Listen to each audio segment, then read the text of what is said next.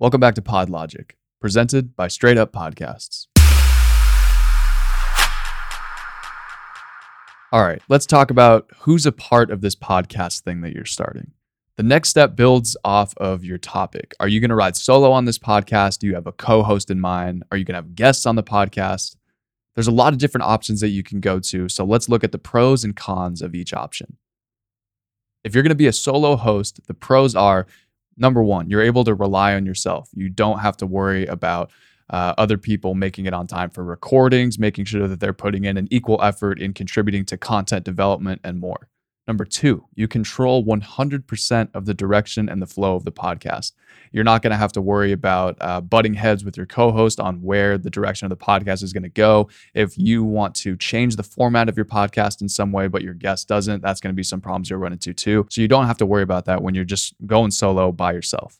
And number three, scheduling does not become an issue. I just touched on this, but running a podcast with a guest can be tough if you guys don't have a set schedule of recording every week, day, month, however often you're going to be putting out a podcast. And it's easy to see if your guest doesn't have as much commitment to the podcast as you, because you're going to start running into issues where you're unable to put out episodes every single week because either your guest or your co-host is unable to consistently make it on time to your recordings. Some of the cons of running a solo podcast. Number one, you have no one to bounce ideas off of, and you are now responsible for creating all your own content. Bringing in more people to develop content for your podcast is a great way to create more new content a lot faster rather than just relying on yourself. So that's something that you're going to want to think about when you're deciding if you're going to have this podcast with a co-host or have guests on the podcast. Number two, it can be really, really tough to talk to yourself for 45 plus minutes. Not everyone is born to be this broadcasting extraordinaire. And depending on how long your podcast episodes are going to be, it's going to take a lot of practice and a lot of reps behind the mic in order to keep your audience engaged when it's just you talking to them for 45 plus minutes. This is why building out your topic beforehand is really helpful, because you want to be able to talk about something that you're really well versed in order to continue to put out solo episodes over and over and over again. Let's talk about some of the pros and cons of having a host on your podcast. Some of the pros. Number one, you have someone to create content with, riff with, and have a conversation with both on and off the air. This is a great way to develop relationships with your co-host as you're constantly together creating new content. It creates a much more electric environment when you have someone to talk to and is someone that is just as excited about this podcast as you are, beyond just your listeners. Number two, listeners love a dynamic duo who work well together. Think about some of the best radio co-hosts and podcast co-hosts that you can think of out there. Maybe some of your favorite podcasts have even 2 to 3 hosts. It can really create a great environment for your audience when you have great conversation back and forth with your host. Number three, a fresh set of eyes can bring ideas to the table you may never have thought of that will be crucial to the podcast. Like I talked about before, this brings in a new perspective. Someone can come in and bring new ideas to the podcast, new segment ideas, new guests that they may know through their network. If you're going to go with a guest, make sure it's someone that is creative and someone that actually cares about the topic that you're going to be doing your podcast on, or else it's not going to be successful. Some of the cons of having a co-host on your podcast. Number one, it may not work out. It's like the same thing with business. Don't hire your friends. Don't work with your friends. But that's a little different in podcasting. However, you want to make sure that this is someone that you are comfortable sitting down with every week in an intimate environment, or however often you're going to be recording, and someone that is comfortable and easy to talk to. Because if you bring in someone that you don't really know super well and you put out a bunch of episodes and the relationship starts to deteriorate, it is just going to go downhill from there.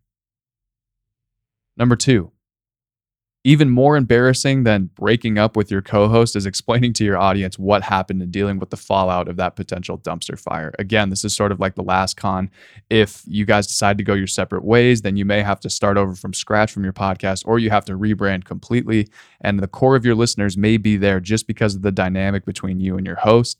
And it's really going to turn them off when they see that a co-host is leaving, and it's going to drive the quality of your podcast down.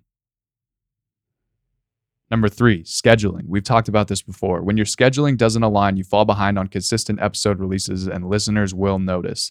Starting a podcast is, like I said in the first episode, it's something that you have to dedicate some time to. So make sure that you're setting time aside in your schedule every single week or every month or however often you're recording, and make sure that both people are on the same page in terms of when and where you're going to be recording this podcast. Number 4, conflict of interest. While you may be the one who had the idea for the podcast, bringing on a co-host means that it's a partnership. You're going to need to compromise on content suggestions, guests, etc.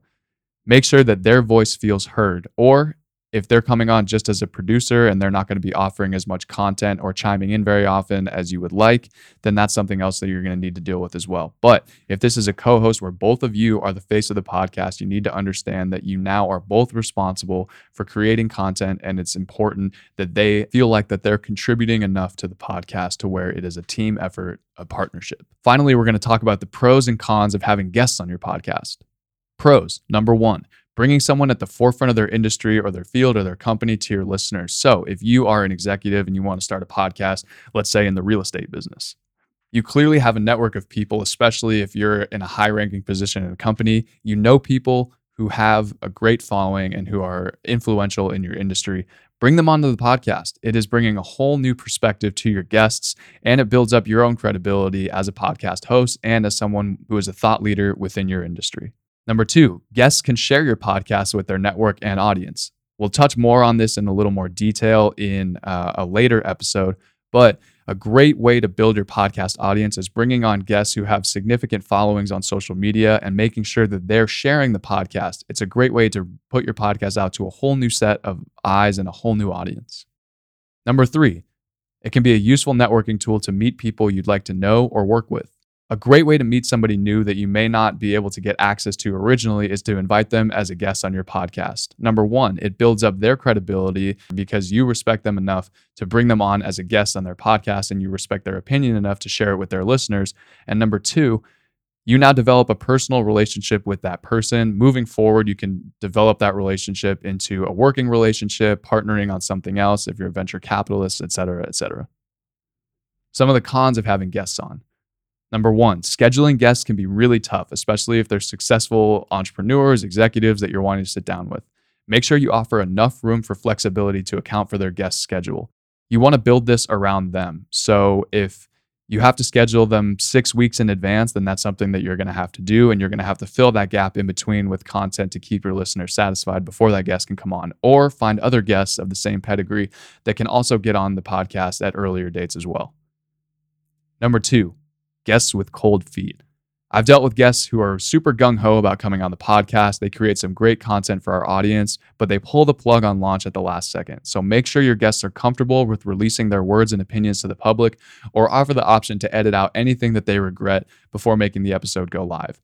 With the podcast that I run, I always send a copy to the guest at least 3 days before launch to make sure that they have the time to listen through the entirety of the podcast and give some feedback and make sure that they're totally okay with everything they're about to say. Another great thing you can do is give them a disclaimer or have them sign some kind of form in which it says, by agreeing to sit down and do this podcast, you agree that anything you say on here beyond what we edit out is totally fair game for releasing on our podcast.